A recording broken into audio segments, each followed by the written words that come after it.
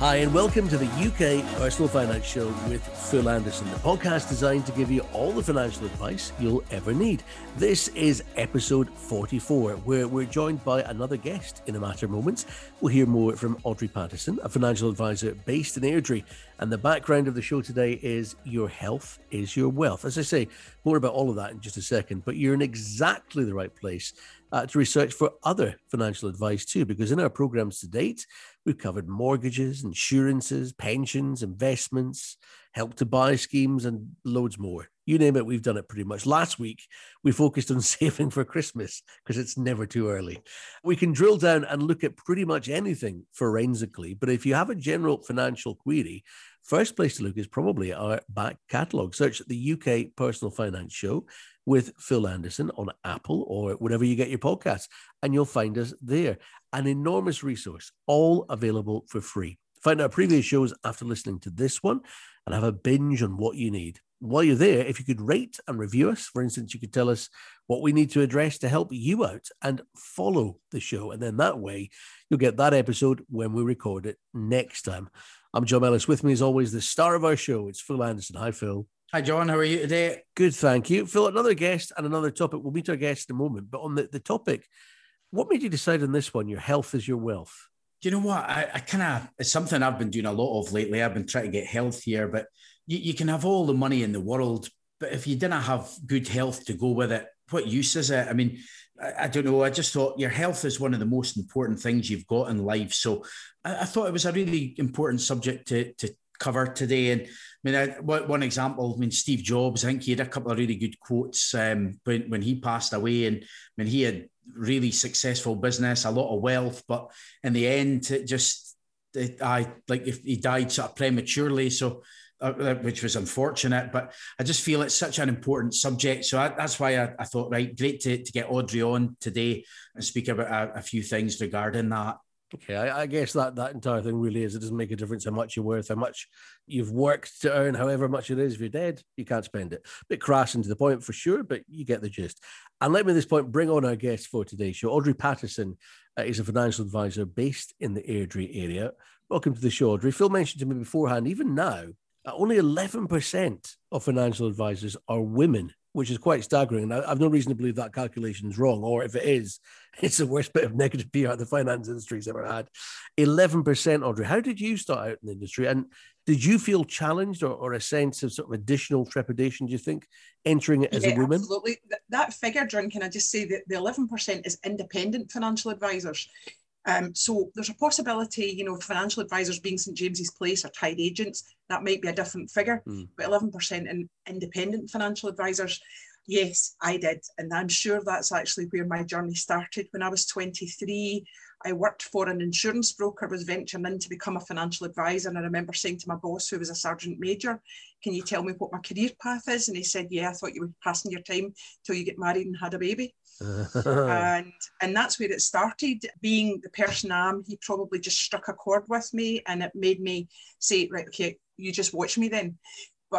And that's probably actually where my journey's going with helping women as well, because so many people would have just stopped there and thought, okay, maybe that's what I should be doing, and maybe I should listen to him. I think as well, when you first started out, Audrey, that figure would have probably been even less at that point. Very much so. Well, do you feel the industry's starting to become a bit more inclusive these days? Well, it's funny. I actually have had a conversation with a few financial advisors recently, and I've said to the girls, do you feel in the company that they're in bigger companies? Do you feel that they are actually, and even banks, do you feel that they are trying to include you? And I think that the issue is what I just said, where that boss said that, he wouldn't get away with that now. So I think what's happened with the companies is they've got to make sure that they can never actually be taken to court or anything else. So they're making it, whether it's changed or whether it hasn't changed, they've got to make it look as if it has. Would you recommend getting into financial advice as a good career path? Oh, Phil, you and I know I've been in it 34 years now, and I love my clients, but the regulation part of it, we've gone very much towards America, and we've got this suing society now, and we talked about regulation, and our regulation is just, it is ridiculous, and it's because people just want to sue you. And my worry for that is who's going to deal with Joe Bloggs, because we've got to take bigger cases because of the PI cover, who's going to deal with it? So there will be, I think, an opening for people who need advice, just general public and, Joe Bloggs and the person in the street who needs advice. Yeah, that was one of the reasons I set up the podcast. I thought I want to try and make financial advice and financial guidance as almost as accessible to people as possible. And that was one of the main reasons for setting up the podcast, just to try and, so if somebody wanted snippets of information on certain subjects, they could just dive in and say, oh, look, there's a podcast on this or that. So that was one of the main reasons for setting it up. Because people are saying they can't afford it. So if they can't afford it, they're not going to do anything. So then the retirement age is 67. So how are they ever going to be able to retire? So things are going to be, it's going to be tough. I know. And then we've got COVID on top of it. Yeah, getting on to today's podcast subject, we've titled it Your Health is Your Wealth. Now, you've probably seen it time and time again with people you've advised, where they've worked towards things, set everything up, and then maybe because of ill health, that's ended up being like not so much no use, but I'm sure that's come up with yourself on several occasions before, where people haven't been able to enjoy the fruits of their labour. But I know from speaking to yourself, ill health, something that I think had affected yourself, Audrey, at one point as well. But I was just going to say, if you could tell us about that. Yeah, can I tell you about a case that happened with a client, first of all, that really made me pay attention? It was a 32-year-old, really successful businessman out playing squash, choked and died, came in and he choked and died and left a 10-month-old baby. And I had done a family income benefit policy with critical illness, and it was paid out. And the wife got £180,000. She was a pharmacist. She set up a pharmacy. Her daughter's now 30 and had a nice life. Now, if that hadn't happened, what would her life have been like? So that was my first, sort of venture into it. And a lot of people say, oh, I don't believe in life policies, and I don't believe in, if they don't have them, it is a gamble. You're taking it. You don't know whether something's going to happen. But what if that had been different for that girl? For me, my journey with health was, my husband worked in Africa. He came back here and he trained with me to be a financial advisor. And I had my son, and he was born on the 26th of January. I put my phone on and I had 9 referrals and I had 2 weeks maternity leave. 2 years later, I went menopausal, and my whole life changed because I never had any time with my son. I was postnatal depression and then going menopausal. So for 20 years, I have struggled with an early menopause. So for me, it was all about, I will never let that happen again. And that was why you've heard me talk about it, John. That's why, Phil, that you've heard me talk about it. That's why I think I coached all my clients to have multiple income streams, because I felt I had no choices at that point. So health has been my journey from then. I know I've seen it a lot with, the benefits that some of the policies can have for folk is something I've seen a lot in the past. And I think the older I get, the more claims I've seen people make on policies. And it can be a rewarding job. It can be sad at times. I've sat in clients' houses myself when I used to be an advisor, and it can be sad, but you know what? It gives you a sense of satisfaction helping people like that as well. It absolutely does. I had another friend, one of my close friends, cancer 20 years ago. She got 11 months and it was paid out, first of all, as critical illness. So she was paid out under permanent health insurance. She was paid out under a partnership policy. So for me, I felt as if I did a good job. You mentioned multiple income streams, Audrey. We'll come on to something else that you do shortly. But I wanted to go back to this a little bit. Do you think there's such a thing as a work-life balance, or is it more of a myth where the reality is you're sort of forced to put emphasis on one or the other at any given time by external forces dictating what's required? It is a good question, John. I think work-life balance, when I looked at it, I already had 3 incomes.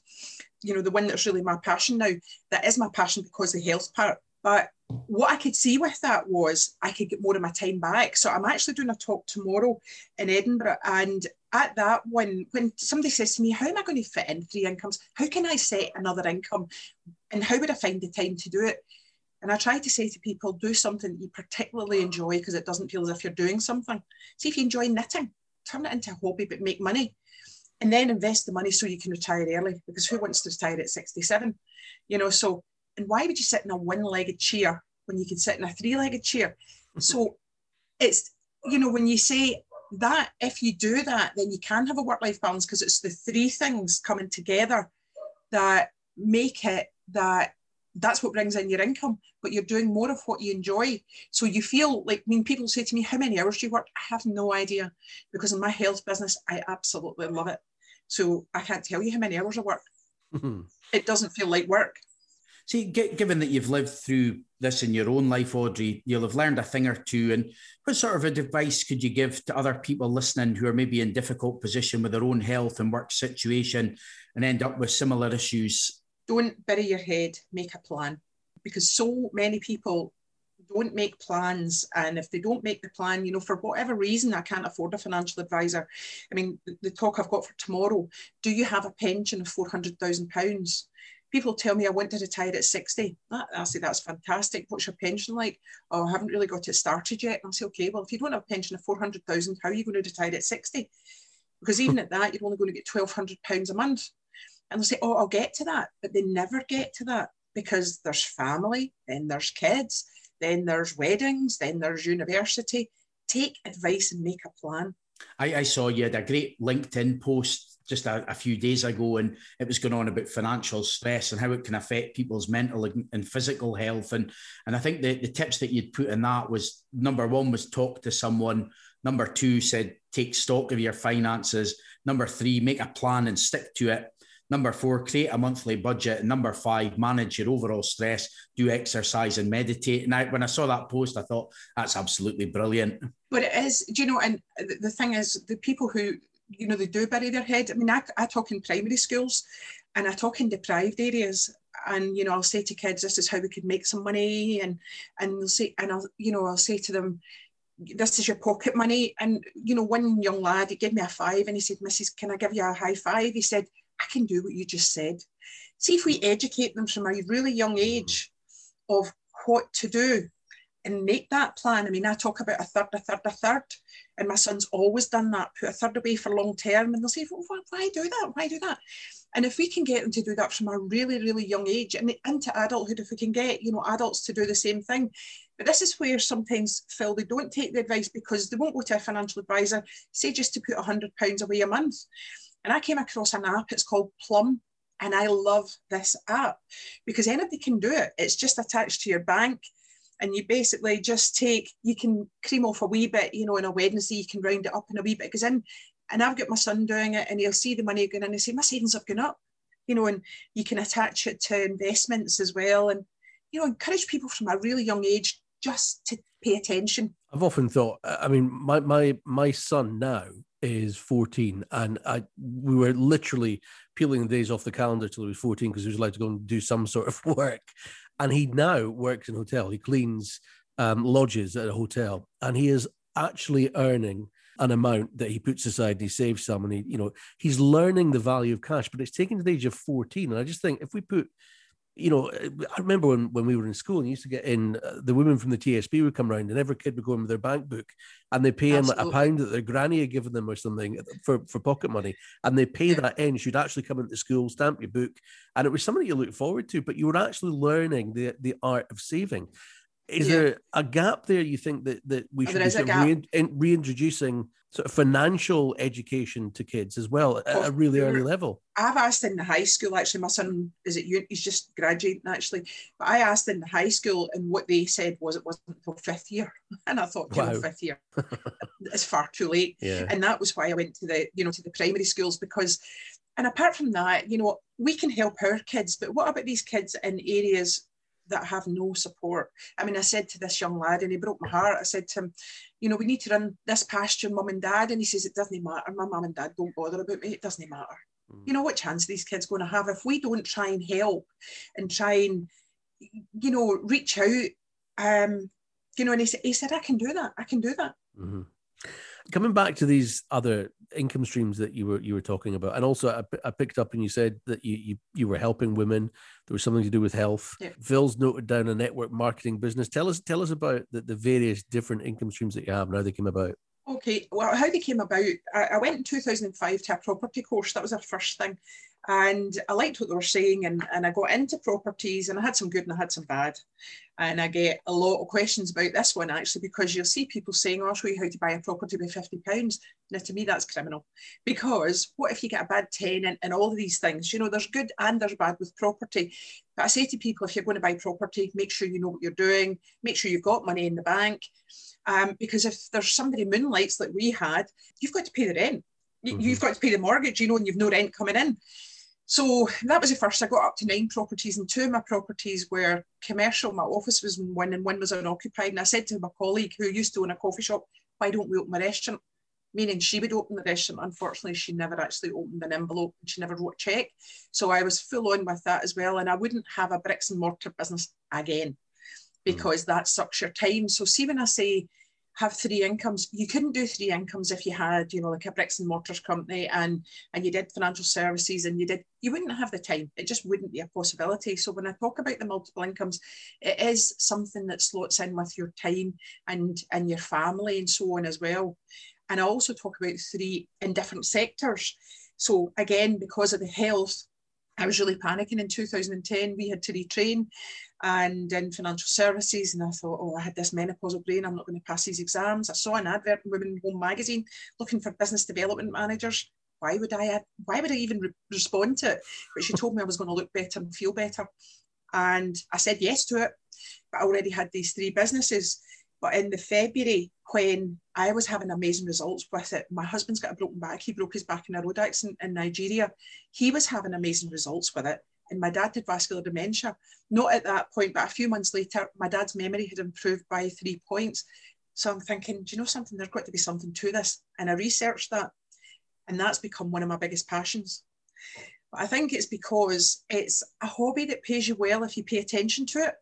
And because I'm passionate about it. And I can build it in time that I don't have, because it's an independent man who actually started the business, and he built it, and it's 165 countries. So whilst I'm sleeping, I get an income because I build it in Australia, I build it all over the world. So when we talk about pensions, Phil, and I say, you know, we need a £400,000 pension pot to get in 10 hours that I physically didn't have, I am £2,500. I needed an £800,000 pension pot. Why would I not take it seriously? Because by this time, I'm feeling the best I have ever felt. My dad was discharged from the memory clinic. My husband was feeling great. And all I'm doing is showing people to do the same thing. So it's become one of my huge passions.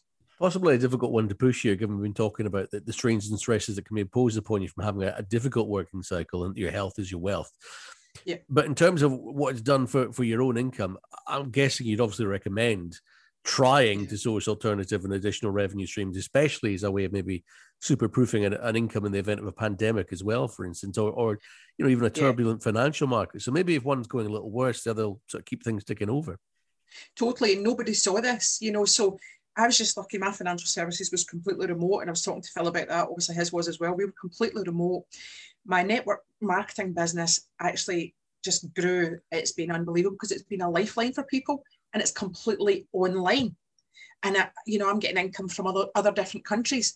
Now, whilst my financial services, if I wasn't online, it could have gone down. This could have bolstered my other income. And also if I'd had properties that weren't doing well or lost tenants or, say the commercial property, thank them, my lucky stars that I don't have that commercial property now. But if, the tenant couldn't pay and everything else, one would be bolstering the other. And when it comes to accounts, it actually also helps.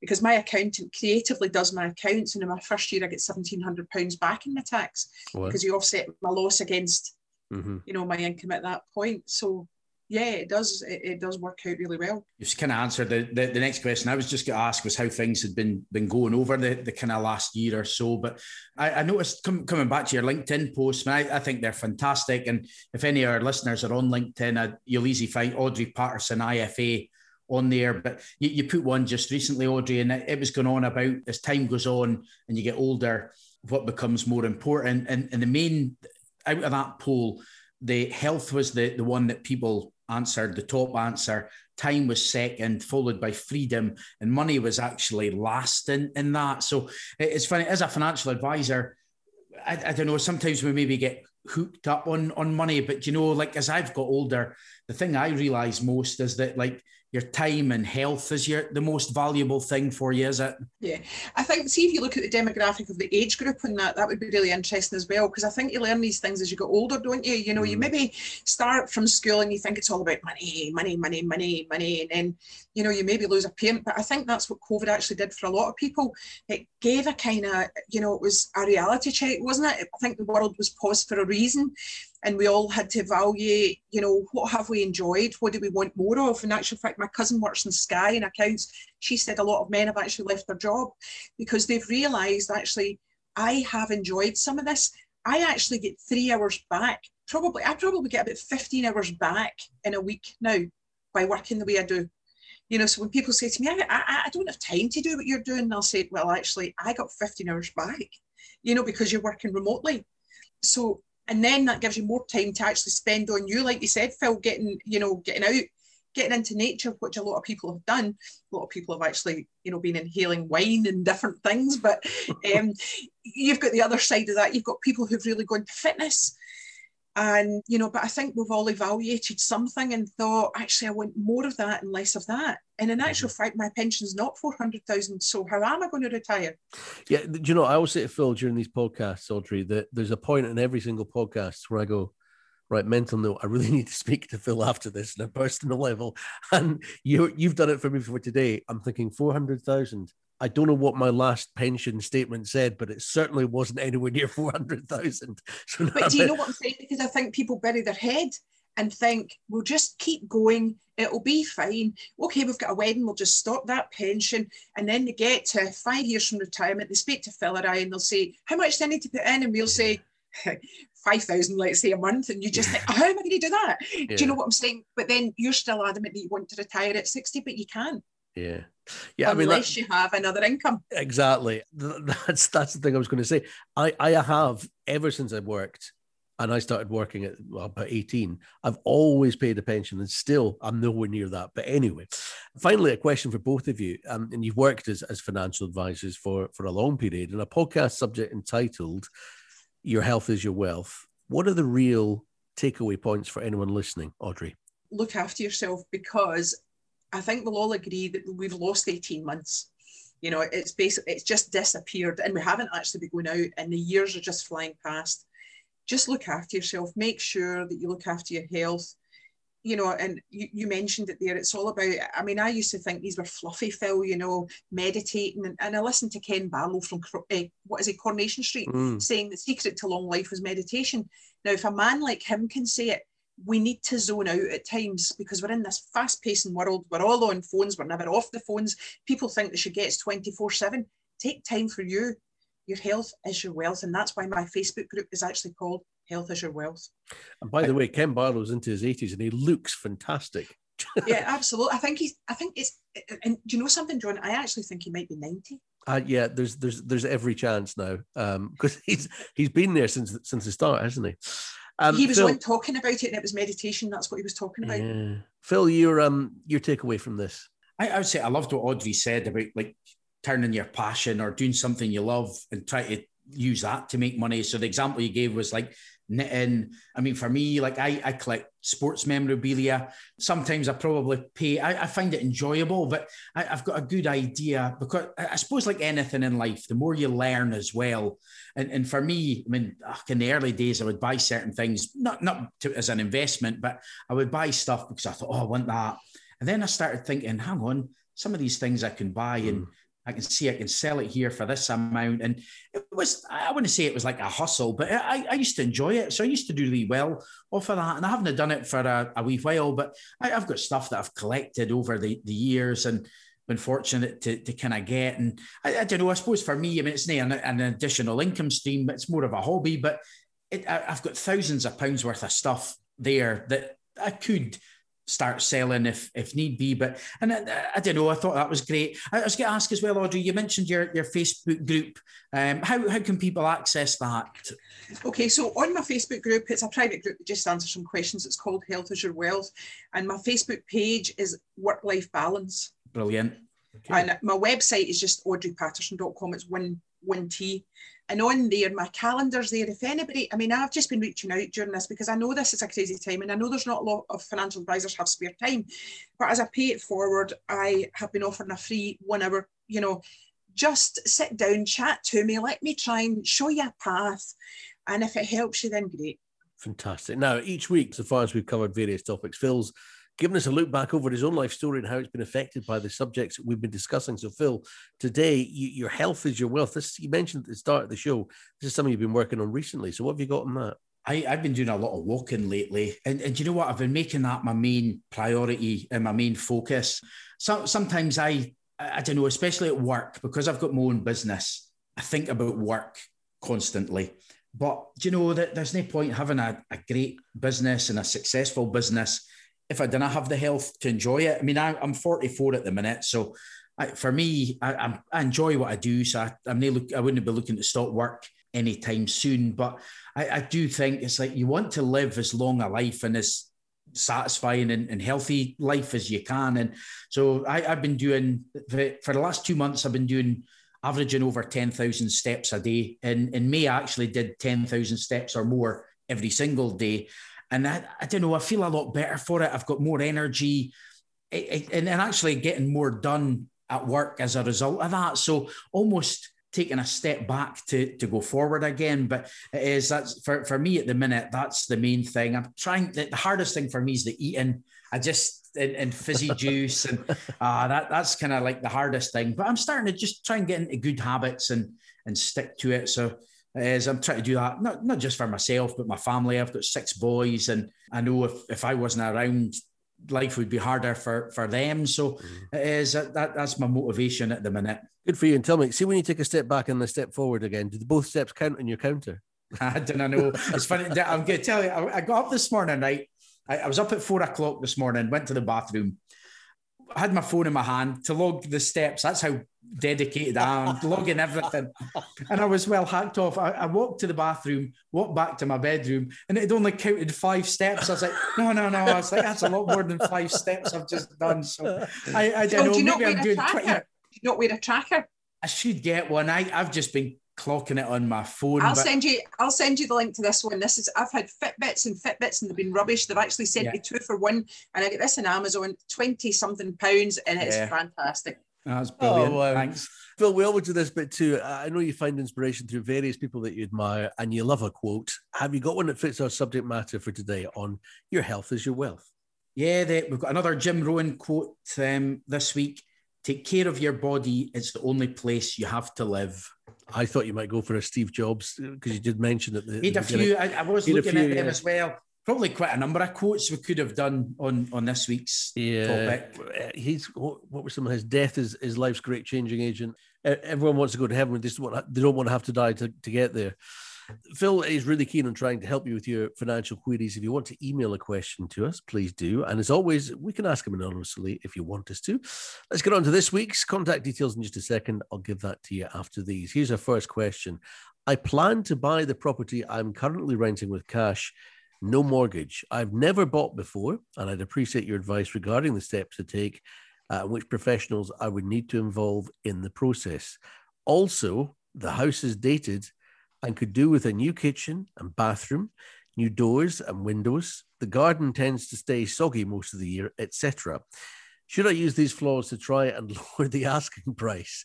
Thank you so much for your time and for your podcast. That's from Anonymous in Northern Ireland. I think maybe they should use the time to look for another property film, judging by that, but that's just my opinion. What do you think? You know, I've got a lot of experience of this myself because I'm in the process of buying a house at the minute, and the first thing I'd say is, definitely try and negotiate on the price. But I would definitely recommend speaking to a surveyor as well. I mean, the one that I'm buying, the home in Scotland, it's different. You've got a home report, so the seller's got to provide that. Whereas in England and Northern Ireland's the same. You don't get a home report, so you would need to get a survey carried out. Now, there's a couple of different types of surveys. You've got like a basic one, or you can get a more detailed home buyer's report. Now, the home buyer's report is going to cost more, but what I would say is that sometimes it is worth paying that to get it done. I mean, we went, the property that I'm buying, I actually got a roofer in to inspect the roof. There was a flat felt bit that needed done again, and the quote was about £20,000 to do the roof. I also, now again, it wasn't in the survey, but I instructed a timber specialist to go in. He went in as well, and there was about £5,000 of timber work. So we were fortunate. We managed to negotiate the price down to reflect that. But the survey is a really important part of the process there. The other professional that she would need would be a solicitor or conveyancer to carry out the legal work. So few things to look at there. Okay, next is Tony in Manchester, who says, I would like to look at a career as a mortgage advisor. How do I get into this? Phil, is there a right way and a wrong way? It's very, well, at some point we'll do a podcast on maybe like getting into financial services, but with this one for specifically a mortgage advisor, if you advise on mortgages, you've got to have an approved examination. You've got to have done that. Now, the main one I would say for mortgage advisors is called CMAP, which stands for the Certificate in Mortgage Advice and Practice. It's available through what's called the London Institute of Banking and Finance. There's 3 modules there to complete, and the cost, according to their website, is £555. It also says in there it takes about 12 months to do. Now, Kevin, who works with us, he did it in 4 months, which was pretty good going. I think he just studied and studied and studied. Mm-hmm. So, and you do also get, there's organisations out there that do sort of like crash courses as well. Another alternative route for the exams is through the Chartered Insurance Institute. They've got what's called the Certificate in Mortgage Advice. Now, on their website, that says it's 60 to 100 hours of studying, and the cost for that was around about £350. Okay, I would just say as well, before you get in touch with a question, you might want to take a look at our back catalogue, because we've covered a fair few topics so far, and we may have touched on what you're interested in. I'm John Mellis. Thank you for joining us today for the UK Personal Finance Show with Phil Anderson. And thank you to Audrey Patterson for being our guest. Audrey, just go through for me all these places where we can contact you for the various different things that you do. Okay, so my website is Audrey, Audrey Patterson, Patterson. And most of my contact details are actually on there, but I have my Facebook group, which is called Health is Your Wealth. And my work-life balance is my Facebook page. And I'm on LinkedIn, as Phil said, but most of that's on my website. Okay. If you feel you need a helping hand with anything we've been discussing or anything else of a monetary matter, you can find Phil for finance, search Phil Anderson Financial Services online, or on the Facebook page for the show, search Personal Finance with Phil Anderson. That's Personal Finance with Phil Anderson on Facebook. Phil's on Twitter and LinkedIn as well, or why not email him a question that you can answer on a future show. His address is phil@philandersonfinancial.co.uk. That's phil@philandersonfinancial.co.uk. Send him your question and he could be answering it in an upcoming podcast. And please be assured we will not use your real name if you prefer it that way. Remember, if you found this useful, please rate and recommend us, and please subscribe. Follow us on Apple or wherever you get your podcasts. Then you'll get us every week with the info you want when you need it. You'll get all the links you need on Phil's social media. Good luck with your money. Phil's doing his best to help make that cash go further. We'll see you next time. Thanks for listening. Audrey, thanks very much for coming on. It's been great having you. Thanks so much. Oh, thank you. Thank you. And thanks as well, John, as usual.